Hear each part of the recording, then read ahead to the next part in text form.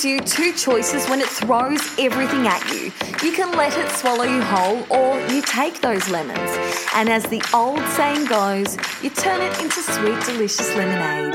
And that's exactly what this podcast is all about. Welcome to Lemonade. I'm your host, Elizabeth O'Neill, and I'll be sharing the incredible stories from inspiring people who've turned the hardest times in their life, their lemons, into lemonade. Because let's be real, we all want to know how they did it, the lessons they learnt, and what life is like sipping limoncello on the other side. Let's get juicing. Monique Barry, you're here with us once again. It is a pleasure to have you. How the hell are you? I'm good, and it's Sagittarius season. I'm feeling amazing. I'm happy to be here with you today. Oh, me too. You've definitely lifted my vibe. When I got on this morning, Moni will attest, I was like, you were Sally hi. Sansett. Yeah. Yeah, okay, I guess we'll discuss this topic. But now I've spoken to you for now 20 minutes. I feel a lot better, so thank you so much. Here's your vibe, so good. You're welcome. What have you been doing? How have you been?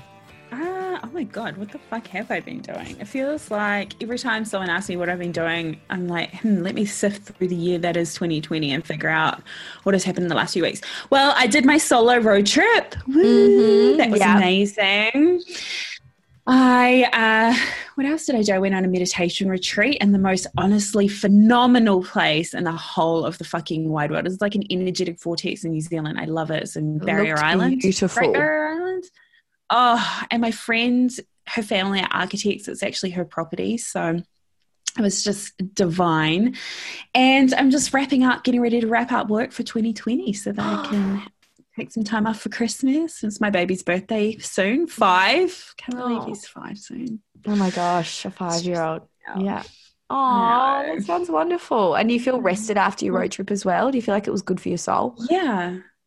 Oh my God, it was the trip that I wasn't expecting, but I really, really needed. You know, I kind of had in my mind that I was going to be doing this and that and all these things. And I took all my computers and books and everything down. I didn't pick up a book once. Yes. I just rested. I went with the flow. It was really, you know, some days I spent, I'd go down by the water or go for a walk, and I'd just spend 2 or 3 hours not doing anything, not on my phone, not reading a book, not just like enjoying sitting there and thinking. And I know, which is really, it's kind of fucking weird, and definitely for me, which we'll talk about later. But yeah, so that's been me. I'm feeling good. What about you? Oh, wonderful. It's been a big month since I think we last spoke, all about 6 weeks now. A lot has happened in Melbourne. We're out of bloody lockdown. We just got confirmed there are 0 active cases in the state. We don't have to wear masks when we go out. Like, it is just all happening in Melbourne, and everyone should just get here now because, like, it's the place to be right now. Right? You want to come and visit me, right? No, it's a great vibe. It's a great vibe here. Like, everyone's like, you know, at restaurants and out and about, and just so I think everyone feels this really this amazing collective sense of relief and accomplishment and success. Like, so it's just made this amazing, collective vibe, I guess. So it's a really exciting time to be here, and I feel really good. I feel like I've been really busy though. I feel like I've just then packed all my schedule up. So I feel a bit tired. And I feel like I can feel some old patterns kind of coming in with, I'm like, right, okay, I have to have this exact week planned, and I've got this weekend coming up and I don't have my son, so I have to have this planned. And I had to take a bit of a deep breath and just realize I don't have to plan every inch of my life, and, you know, whatever comes, I'll be okay. It's almost this aversion to kind of sitting by myself at the moment. I think that's where that's coming from. But otherwise, like, it's just, it's a fun time. It's a fun time to be here. So yeah, feel good. What lessons have been showing up for you since we've last spoken? Oh, okay. Well, I guess after my trip, it would be when I came back, same sort of thing. I felt like, I've been away for the last, 3 weeks. I've got to do this. I've got to do that. And I was really, but I didn't feel charmed to do anything. Like, nothing really felt like it was blinding me in the face. I thought after I'd had all this rest, I would have so much clarity about what action to take next. But the clarity that came to me was that there was I didn't have any action to take next. I just had to continue to rest. So I really realized that pattern that shows up for me quite a bit is that I judge myself for not doing anything. I try and fill every second of my day with something. Yeah. And so it's this discomfort with space. It's this discomfort with allowing myself to just rest and not valuing rest as action. And judging myself as being lazy. So it's been kind of interesting. I've been trying to let go of that and surrender to that a little bit more, because I think in this spaciousness, clarity comes. But if I'm jamming my day full of as much shit as possible and being really rigid with my routine and what I have to do and shooting on myself and all of these kinds of things, then I'm not going to have the space for the clarity to come through. And perhaps action is coming, and now I'm required to rest so that when the action does, present itself to me, I'm ready for it energetically. I'm not overwhelmed and I can really deal with it. So that's been a theme that's ongoing in various shapes and forms. It sounds, I've sent you some long boxes about something quite similar actually. Now, when you were talking about that, it made me reflect. I have not been doing any therapy or anything like that over the last, little while. And I just said to you, even if I booked a therapy session, I have nothing to talk about right now. Like, I just feel like I'm in this, and I'm not saying, I'm all healed and all better and everything's now I'm just this perfect person. It's more just like right now is this in between stage and this feeling of like, I've done so much work on myself. I've learned so much. I've grown so much. And I think when you've done that in such a short amount of time, your body and your mind almost need then that time to rest and catch up and integrate that. And integrate those learnings into life. And because I have been in lockdown, I haven't had a chance to do that. So right now it just feels like I didn't have stuff to talk about. I didn't have stuff to say because there was already so much that has come out. And I don't think you want to overwhelm your system either. So it's similar to what you're saying. Like, I thought there would be this moment of, all right, now it will come a calling for my next step, or what I now need to do, or what I now need to talk about, and it will. What I now need to get out. But right now it's more just like, well, can you be okay in the nothingness? Can you be okay in the in-between? Can you be okay in that there's nothing right now, which is a wonderful rest? Or, I think my old patterning is reverting back to being addicted to, in some sense, to the drama of the last few years. Not that, and that doesn't mean I enjoyed it, but you can become addicted to that adrenaline, the chemical high that you get from it. And now that there's nothing really happening, I think my brain is a bit like, wait, what? There's nothing happening. What do you mean there's nothing happening? There has to be something happening. There has to be some kind of crisis or something going on. So, it can almost feel validated. Yes. So it's just working through all that and just being okay with that in between, which I think is just as important in self-development as showing up, as doing the work, as, finding all these new amazing modalities. I think that's just important as well. Yeah.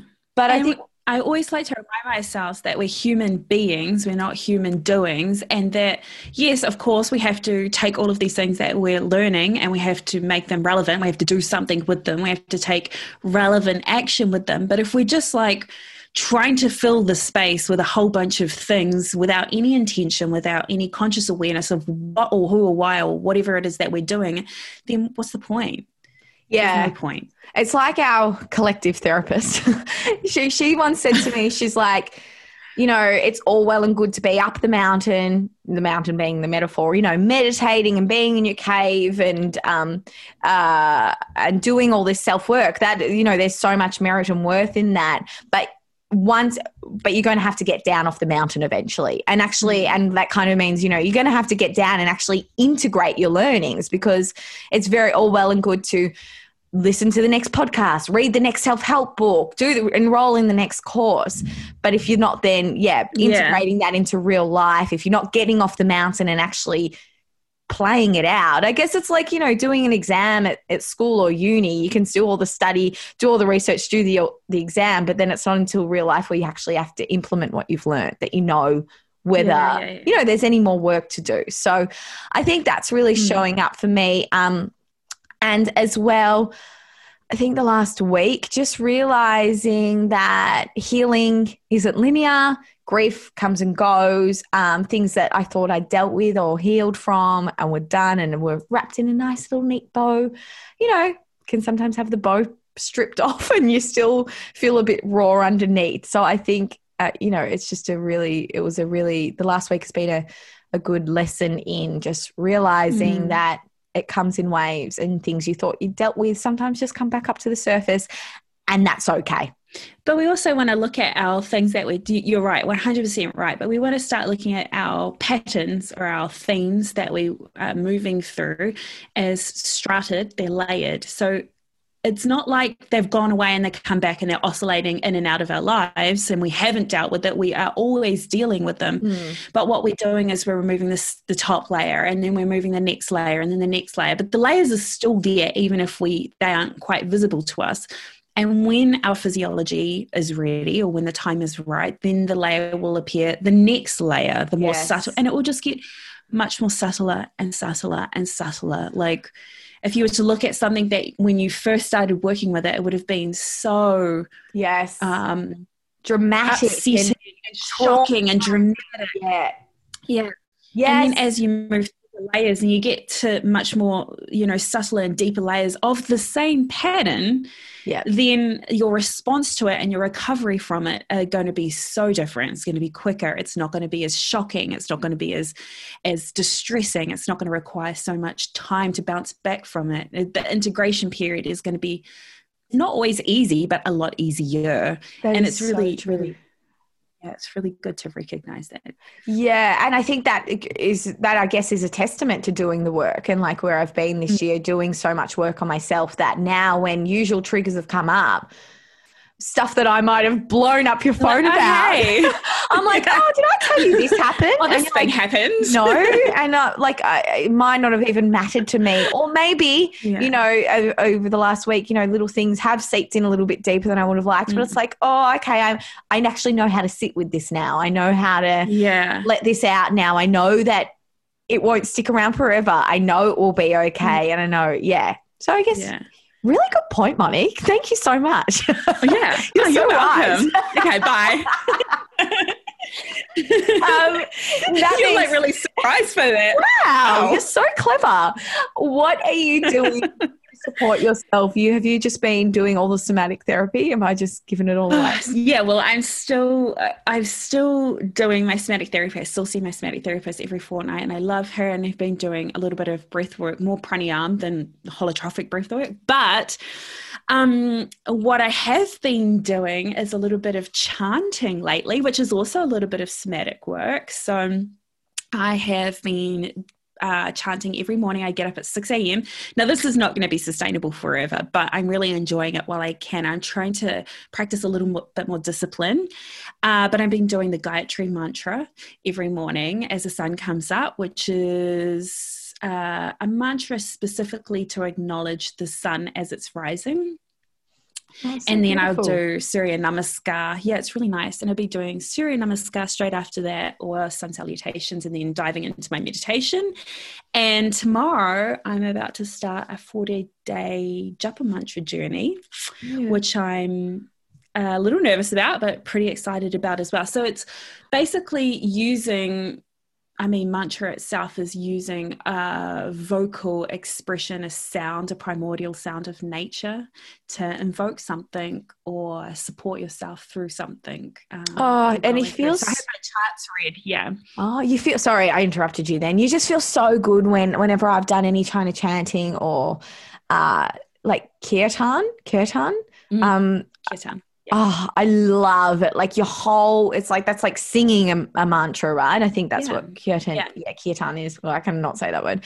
And kirtan. And my whole body it just like buzzes with this energy. It's something so primal and innate that I think in Western society we don't evoke often, if at all, because we're not. How often do we get together and sing? Like in Eastern communities, they would, but we don't. So, it's really healing. It's really something really special. It is. the intention is held in the mantra itself because it has no meaning, like it has no literal translation, but the intention is held in the mantra. So then when you invoke that through chanting, I think the other thing it does is it creates like a natural internal rhythm, like drumming or anything that is very primal. It gets you into this like natural rhythm with nature that you are sort of using your vocal cords to commune with. It's really cool. Anyway, so I start that tomorrow, which is an hour of chanting every day.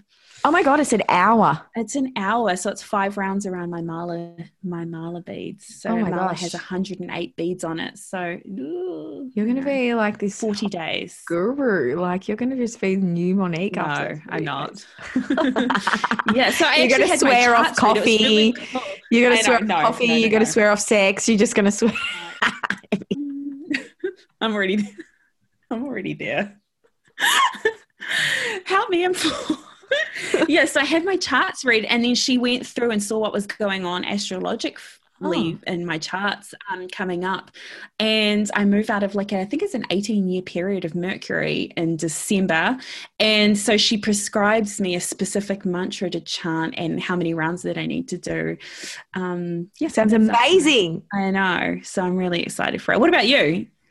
Well, I went away last week for a couple of days, which is the furthest I've ventured out of 5 kilometers for months. So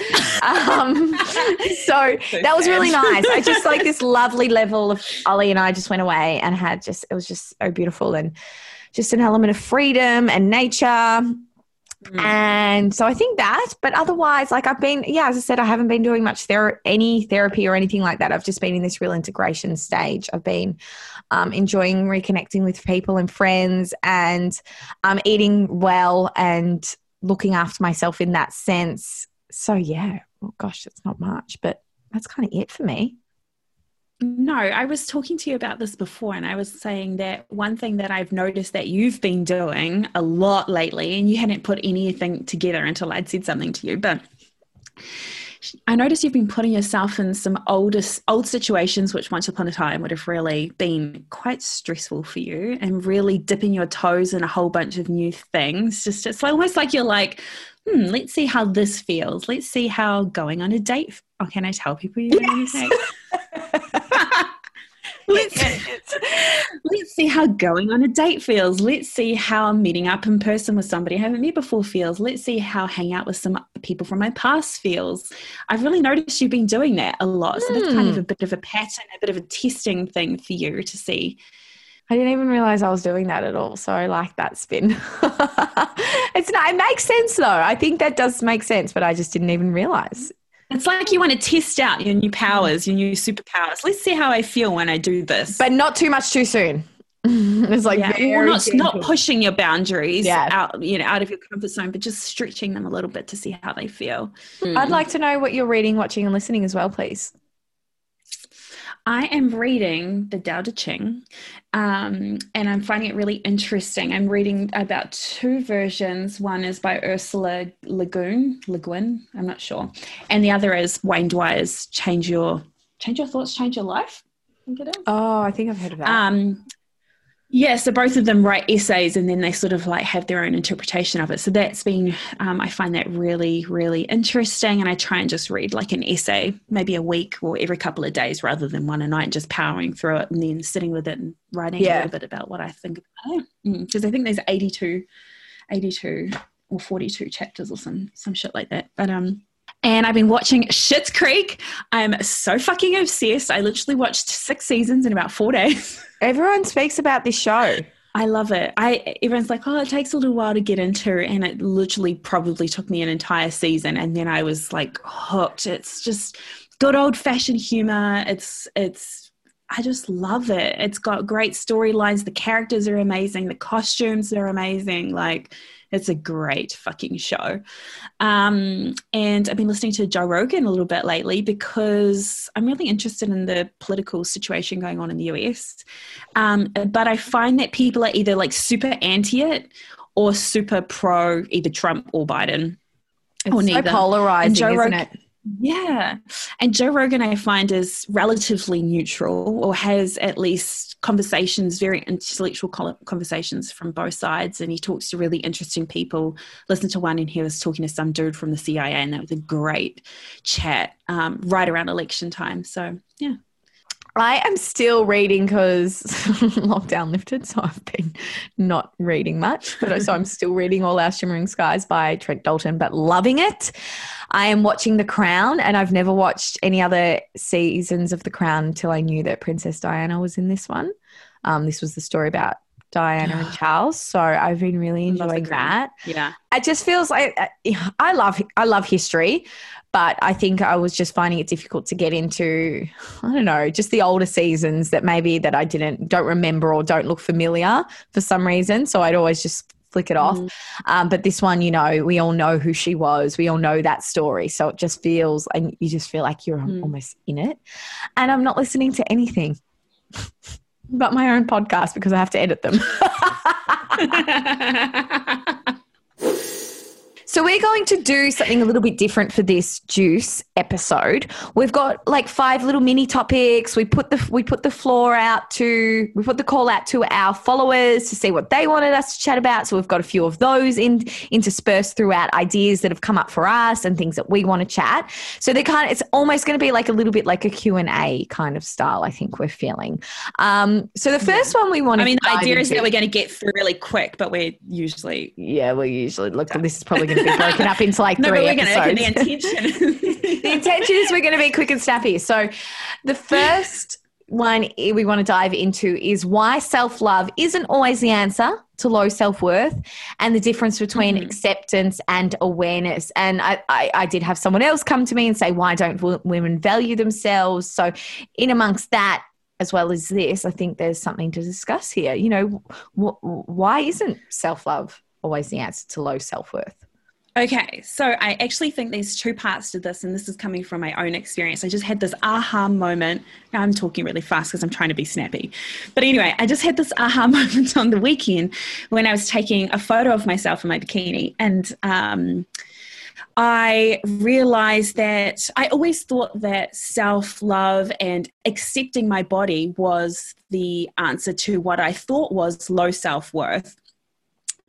And I have thought about how much in society we try and negate low self-worth by doing all these external things to ourselves, loving on ourselves and affirmations. And I'm not saying that those don't work, but what I became really, really clear about on the weekend was that my problem never really was low self-worth. I've never looked in the mirror and been like, I really don't like my body, or I don't like this, or I don't, judging myself and how I look and what I should and shouldn't be doing. I mean, there's been elements of that, but certainly that hasn't been the primary thing. I think that what I've been starting to become aware of through somatic therapy is this deeper sense of myself, my self-awareness, and my connection with my body is actually what's been off. So when I look in the mirror, it's not like I don't like myself. I look in the mirror and sometimes feel a stranger to myself, feel like a stranger to my body. I feel disconnected from my physical self.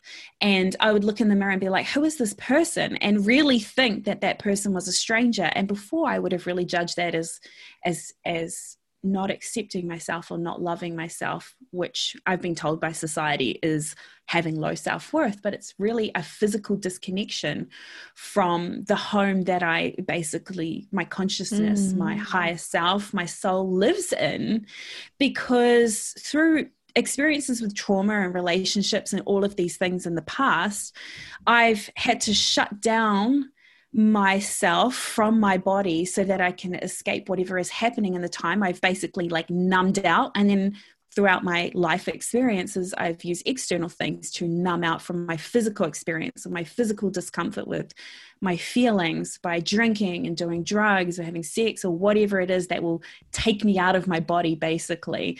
So it's like I've spent my whole life trying to disassociate myself from my body to escape from it, even to a degree through my meditation practice. You know, my meditation practice is really meant to be expanding my awareness beyond my body, not getting me out of my body. Yes.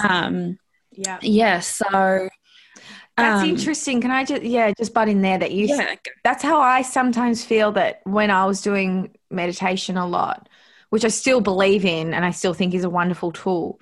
I think a lot of it, I was using it as a way of getting out. Like it was like this, that feeling of transcending is unlike anything in the world.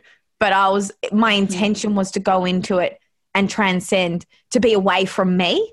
And I don't think that is the right intent. Well, right, I'm judging myself there. I don't think that's the healthiest of intentions to go into it. I don't think that's the purpose of it.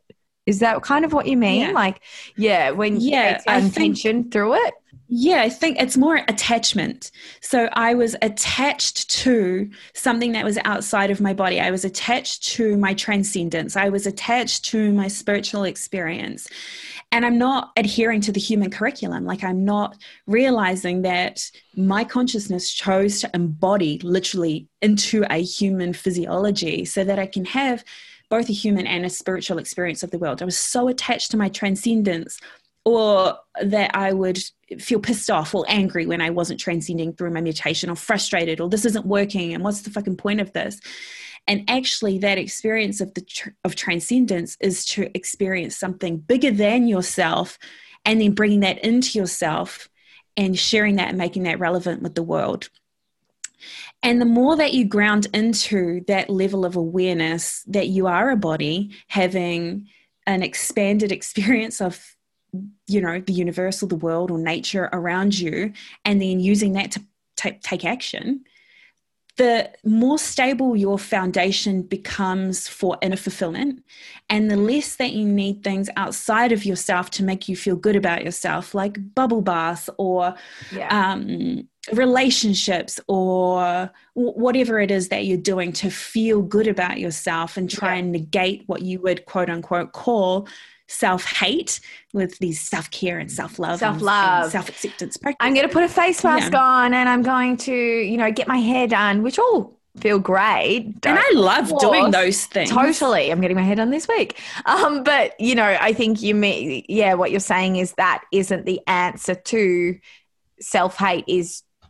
I don't like using that word, but self-loathing isn't the answer. The answer isn't to go on and seek external validation, like I'm going to get a facial or my hair done, because that is just seeking for something outside of yourself. So you're not really going to get fulfillment, deep fulfillment, because your hair looks good. But it'll make you feel nice. Oh, cool, my hair looks great. And I like doing those things. Yeah. I love doing a mask, but I like doing that because my individuality likes doing that, not because I think that it's actually going to change who I am and how I truly, truly, authentically feel about myself on the inside.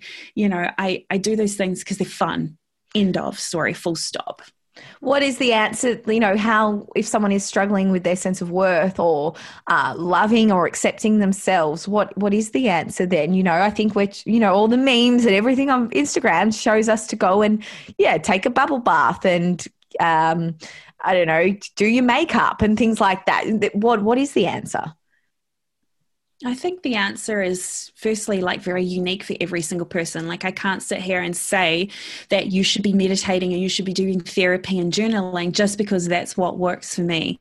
But I definitely think that finding the answer to low self-worth or a greater sense of self-acceptance and awareness is a combination of both mind, body, spirit practices. So a spiritual practice, an emotional practice, so spiritual for me would have been meditation, emotional practice for me would be therapy, and then physical practice would be something like pranayama, breath work, somatic therapy, anything that helps you really feel in your body physically a connection to your emotional and spiritual world.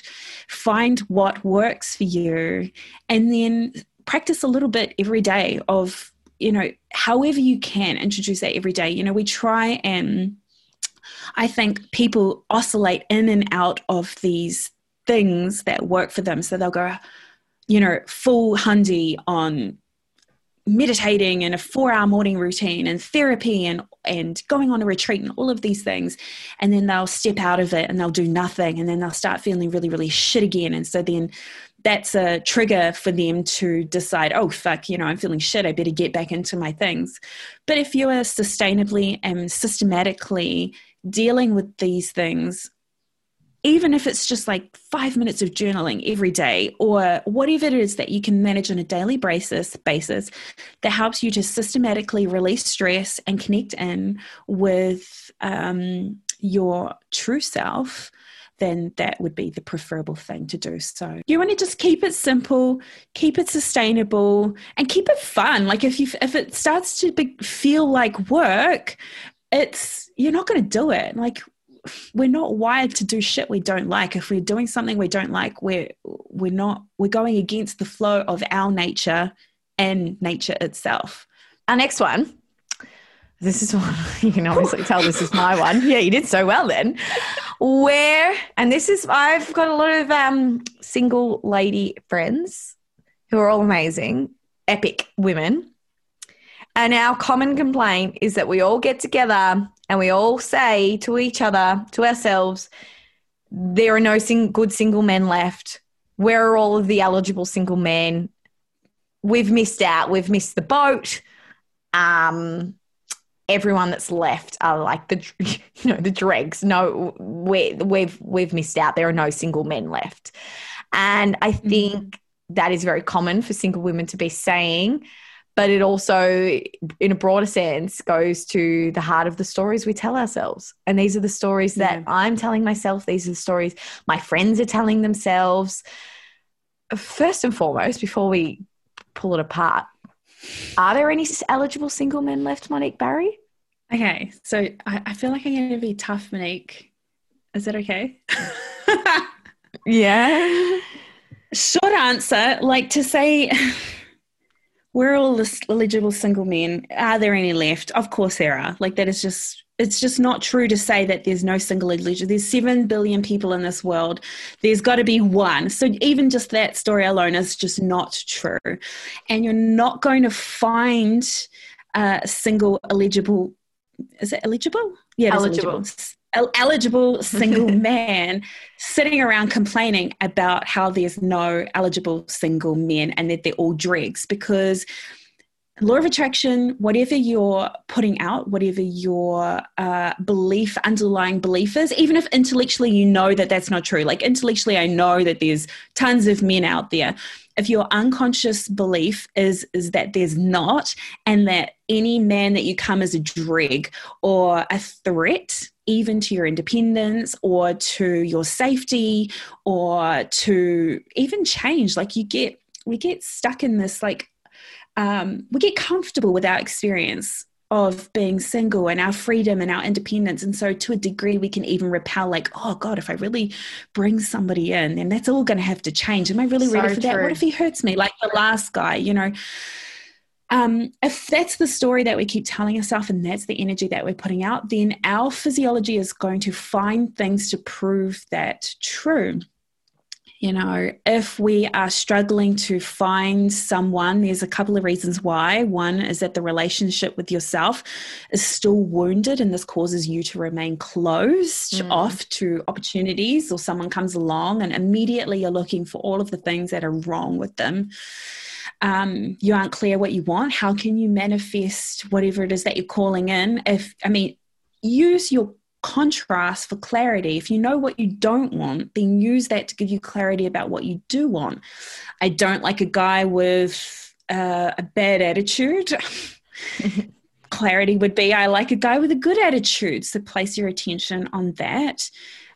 You feel on some level unworthy of receiving love. You think, why would anybody want me? Or I'm never going to find the guy that I really need in my life, or whatever it is, the narrative that's playing in your mind. But if you feel unworthy of receiving love, then you're not going to be open to somebody when they're ready to present it to you, because you're trying to fit him into this box of what he should or shouldn't be. And the last bit is kind of what I was saying before, is that especially if you've had a traumatic breakup or really something that really shook you, in a past relationship, it can be quite vulnerable, allowing yourself to feel seen again. And it can be very scary to think about that experience happening again. So we can also be really tentative, or even I've heard even friends say, I'm not looking for somebody. And that might be true to a degree. We shouldn't really be looking for someone, but we also don't want to say it because we're afraid of not meeting someone, and we're just saying it to make ourselves feel better when they don't come into our life experience. Yeah. So where are all of the eligible single men where you're not going to find it sitting in a circle with your friends complaining about how there's none left? Of course not. It's also going to require a little bit of bravery to put yourself out there into situations where you are a little vulnerable, where you are doing something to work through whatever experiences you've had in your past relationships so you don't bleed on all your future ones, where you are open to possibilities about meeting somebody new and what that might look like. I mean, the cost of closing off from other people is intimacy and connection with those very same people. Putting walls up keeps bad shit out, but it also keeps very good, beautiful things out as well. And I think we also get attached to this idea that this guy is going to be like the one. There's a lot of responsibility that weighs on that. And it could not be that. It could be friends. It could be a work opportunity. It could be anything. We just want to collect data and not be attached to that that person meaning anything specific about that. I feel like that ties in really nicely to the next mini topic, is that, and I know I feel like I've been experiencing that, is that when you feel like you've been disappointed a lot, or you feel like you've done all the right things and what you want still isn't coming to you, and Gabrielle Bernstein talks about this a lot, is that then you can feel disconnected from source or the universe, or disconnected from the idea that there is something greater than you supporting you. And then you almost then feel, because you feel so disconnected, you feel like you have to go it alone, or you have to there is no one out there supporting you. It's all up to you. And it's almost this very masculine, egocentric energy in that too, because it is scary to believe. It's scary to put your faith into something and just know or hope that it'll pay off. I feel like that, ties in very nicely, because I think the process of what you're talking about of letting someone in, or of allowing that process to happen, of believing that there are good, eligible single men out there, comes back to allowing yourself to relent a little bit of control of the situation. You can't control who comes in and out of your life and what they're going to be like.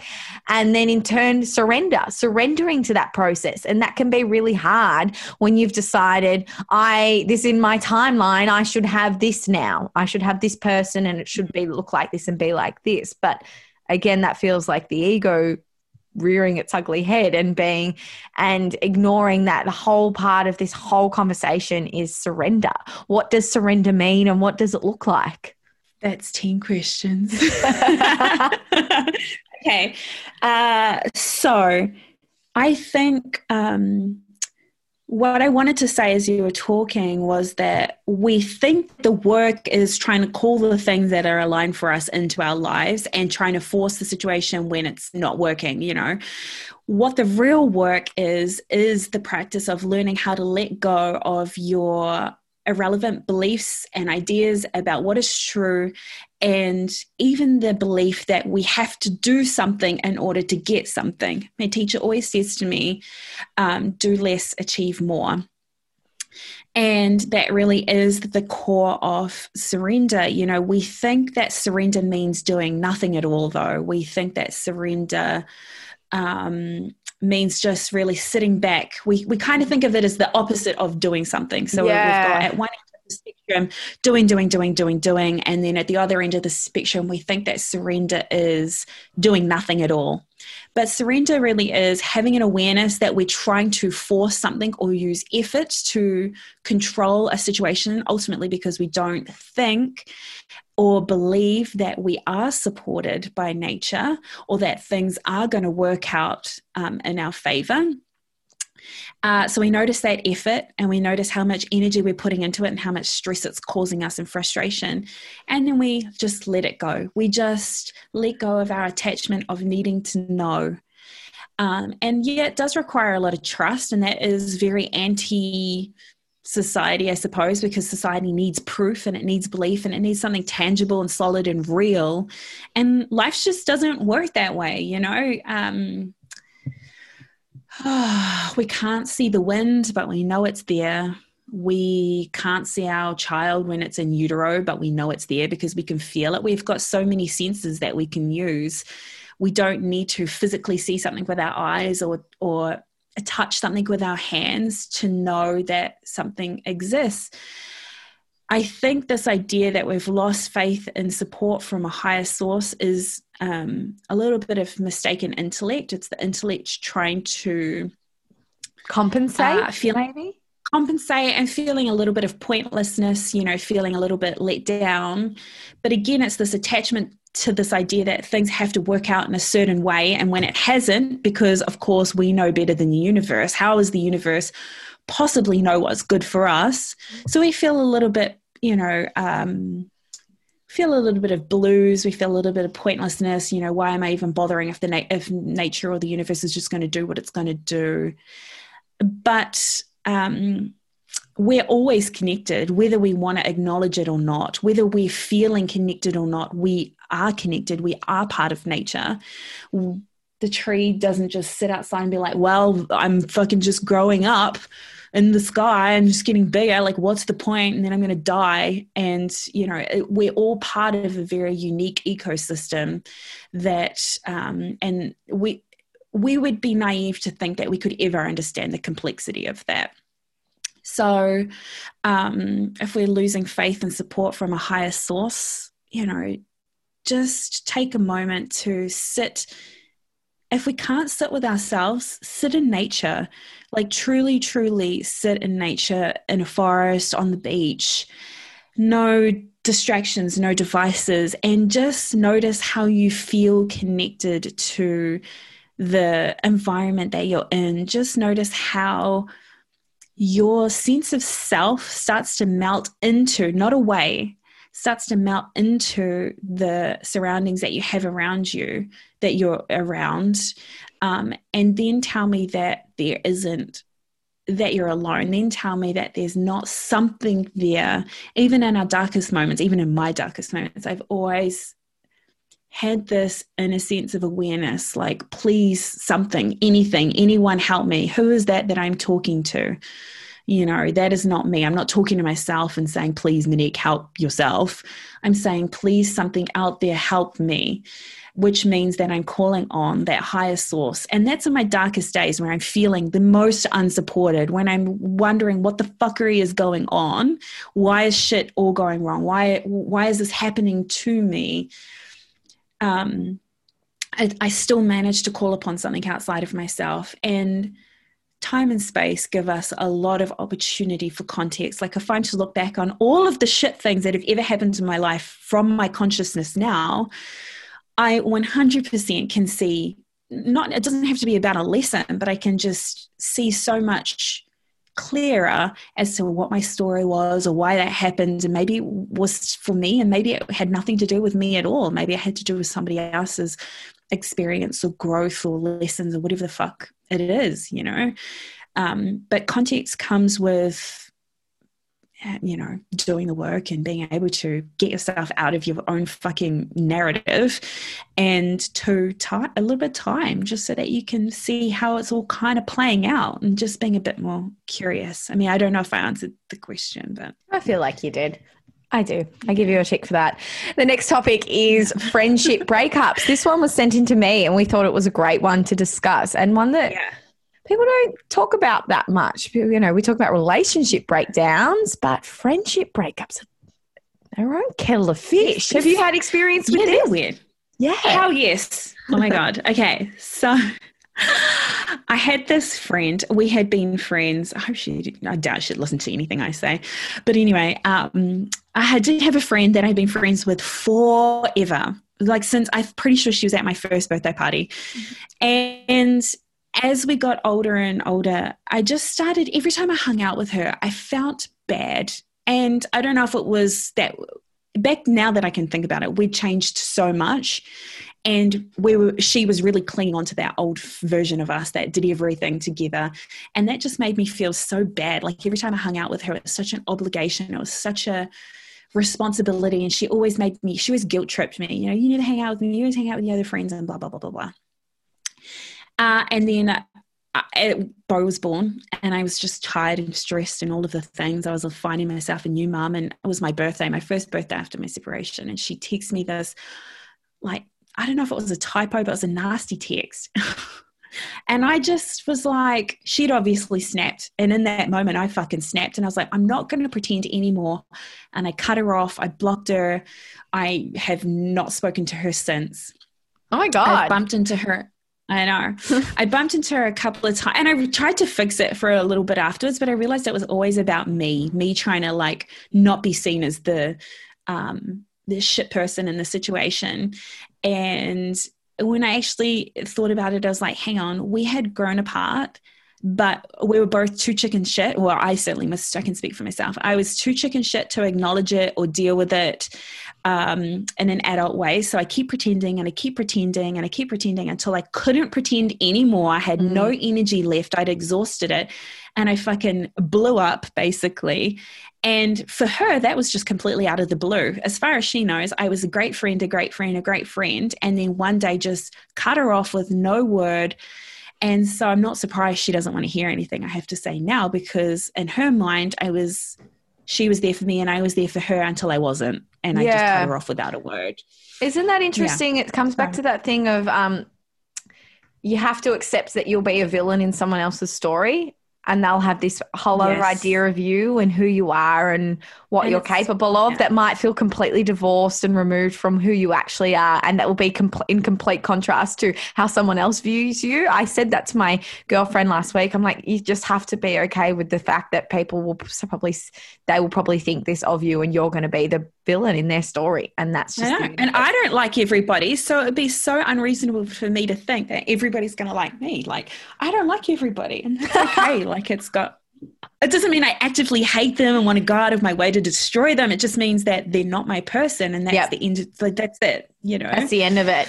But breaking up with a friendship is hard. And I think it's what you said about noticing how you feel after you're with somebody. That can be the real indicator with whether you want to spend some more time with them again or if at all, or even for long periods of time. Sometimes you can't help that. Say that might be, you know, someone that you do have to see. I don't know, just for an example, say it could be a sibling's partner or something like that. Someone that will always be around, that you can navigate it. But other times it can be just a real, I don't know, it just kind of cut them out and just, don't have anything anymore. But do you have that conversation? Do you break up or do you just let it fade away? I think the first thing that, if I was to put it into steps, the first thing that you need to do is be really honest with yourself, because I've had situations where things have not been going really great in a friendship and I'm like, hang on, do I care enough about this friendship to want to do something about it or not? So firstly, just be honest with yourself about what the friendship means to you and whether it is still life enhancing or if it's actually just not for you anymore. That's the first thing. Once you've decided that, then take action. So if you've decided that you still want to be friends with this person, potentially you've had an argument with them, that you might want to have a conversation. I've had conversations with 3 friends where things could have easily gone either way. And it's ultimately brought us closer where I've been like, well, this is what I've been going through. You know, when people get close to me, I tend to cut them off. How have you been feeling? And that's just opened up a passageway for greater conversation, and our friendships, those 3 friendships are stronger than ever. They're 3 of my best friends. And then the other side of that is that, look, you could do one of 2 things if you can be honest and say, like, they're not for me. One is that you can just gently bow out. Just stop answering messages. Which is the least, I wouldn't say just stop answering messages, but I don't know. If you want to do it, I want to say the chicken shit way, but I've done this way. So I've been definitely a chicken shit in certain situations. It would just be like not replying straight away. Not saying maybe not committing to plans together, not committing to plans, being very vague, and then eventually hoping that they get the idea. But if it's kind of like a bestie, or once upon a time with someone close, you kind of just have to be like, look, I really love you, but just not apologizing for the direction that your life has taken. You know, you don't need to say, I'm sorry that we're not friends anymore. I'm sorry that we're not aligned. Just be like, this is the direction that I'm moving in. And these are the things that I've noticed are different about us. And, you know, I wish you well. And how they're going to take it is their responsibility. So I think, you just want to go back to that, you know, wanting to have things in alignment with the people that you're around. You want to feel like a better version of yourself because you are friends with these people. You want to leave their company feeling, better about yourself, not worse. You want to leave their company knowing that you're supported and enriched, and that you're doing the same back. It's not a one-way street. And I think if you can always tell, like, I think that's always been for me, I've always said there's like tiers of friends. Like sometimes you can just have the friends that you know are just a kind of fun good time that you know you can go out with, or you know, but then there are the other ones that you only... All of our friends are like, which one am I? Yeah, but you'll only kind of go out with them, but you're not going to tell them your deepest, darkest secrets. But then there are the ones that you know that you're only bound by gossip or bitching, or, you know, that's all that you really have. I'm not friends with people like that. But you can kind of recognize them for what they are. I don't think everyone in your life has to be your best friend. Not everyone in your life has to know everything about you. Sometimes people can just serve their purpose in your life like you were doing back to them.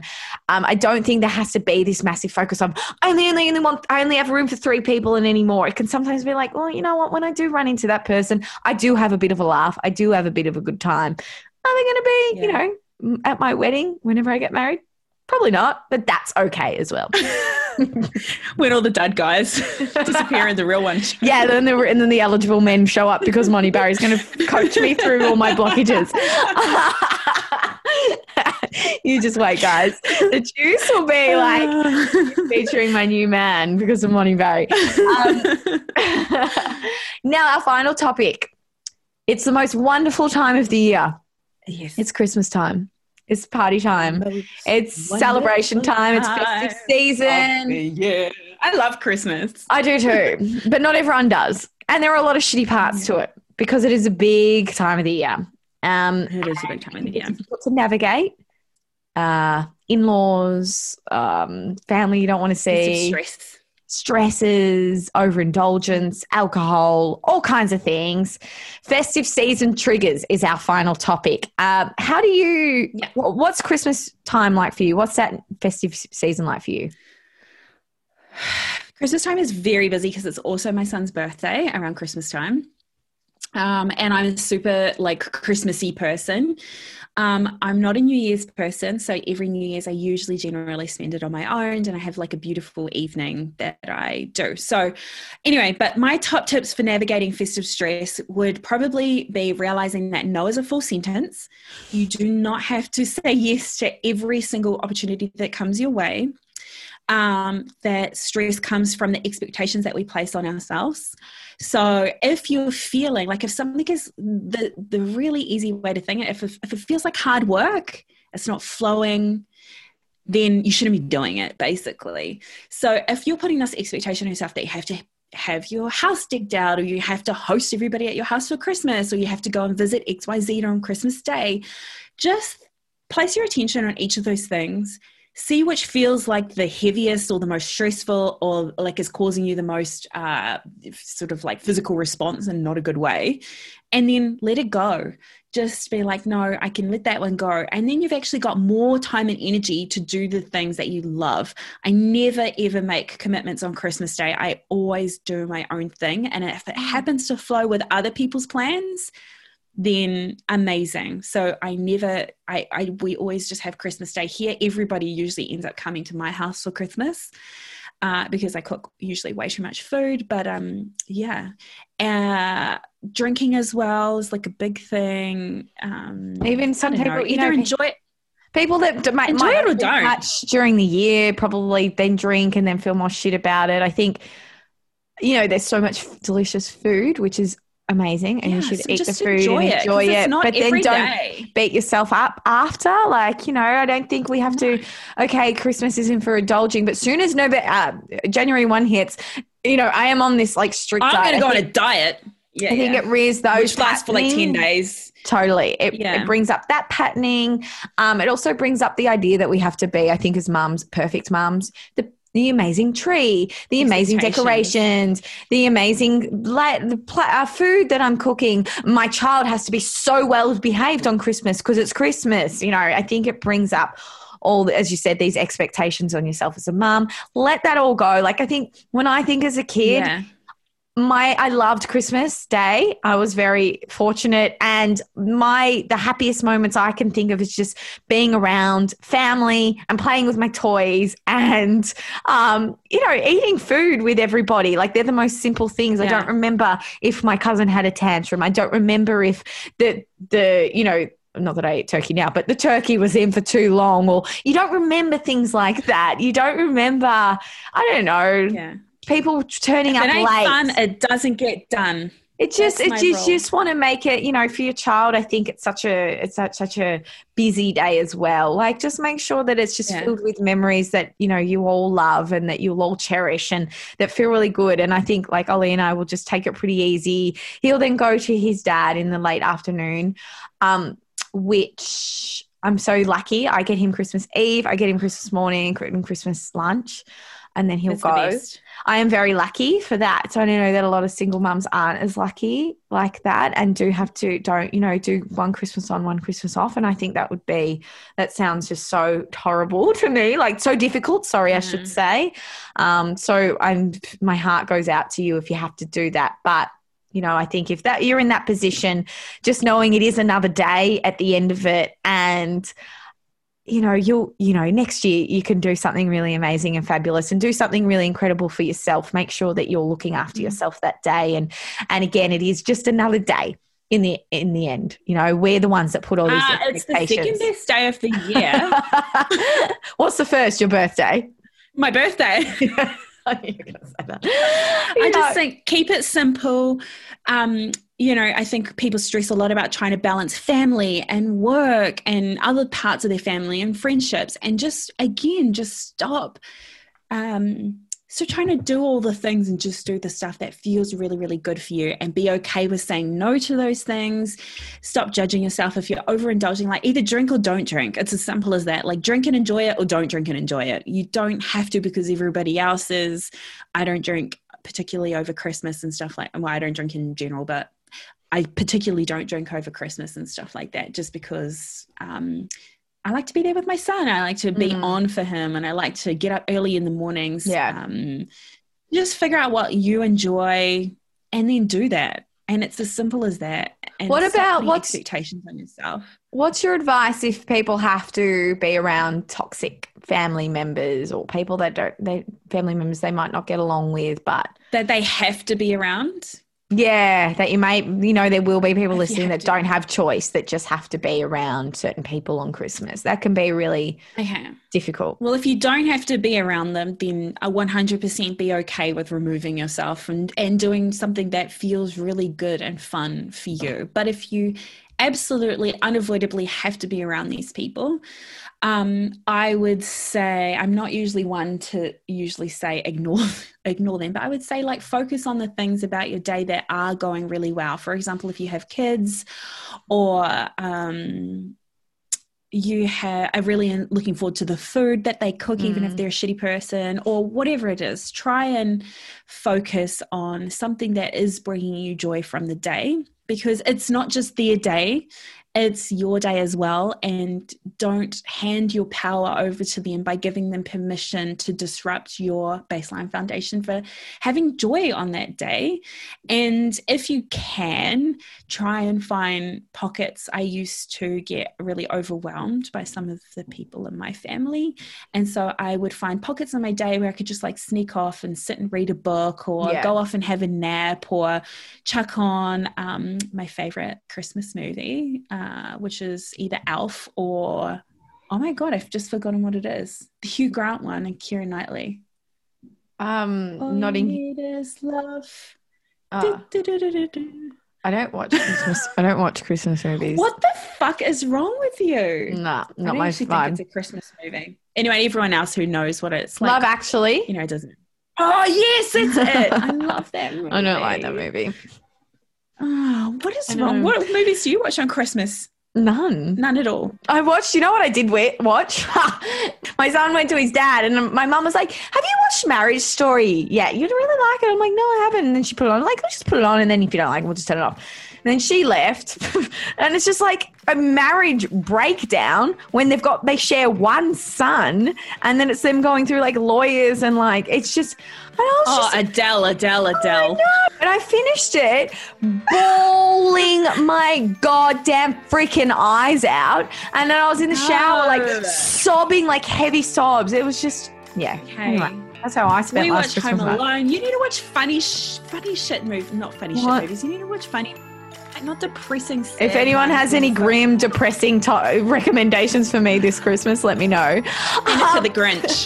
But I hope, this is our last Juice ep before Christmas. Our next one will be a 2020 wrap, which is going to come out just after Chrissy, before New Year's. So this is your Merry Christmas to the listeners, Moni.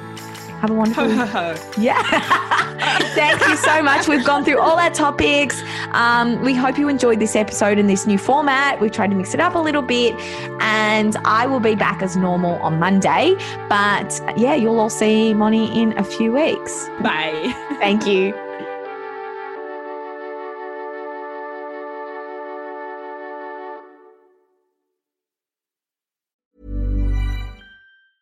Hey, it's Paige DeSorbo from Giggly Squad. High quality fashion without the price tag. Say hello to Quince.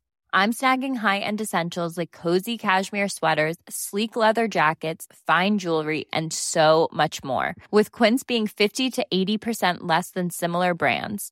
And they partner with factories that prioritize safe, ethical, and responsible manufacturing. I love that. Luxury quality within reach. Go to quince.com/style to get free shipping and 365-day returns on your next order. Quince.com/style.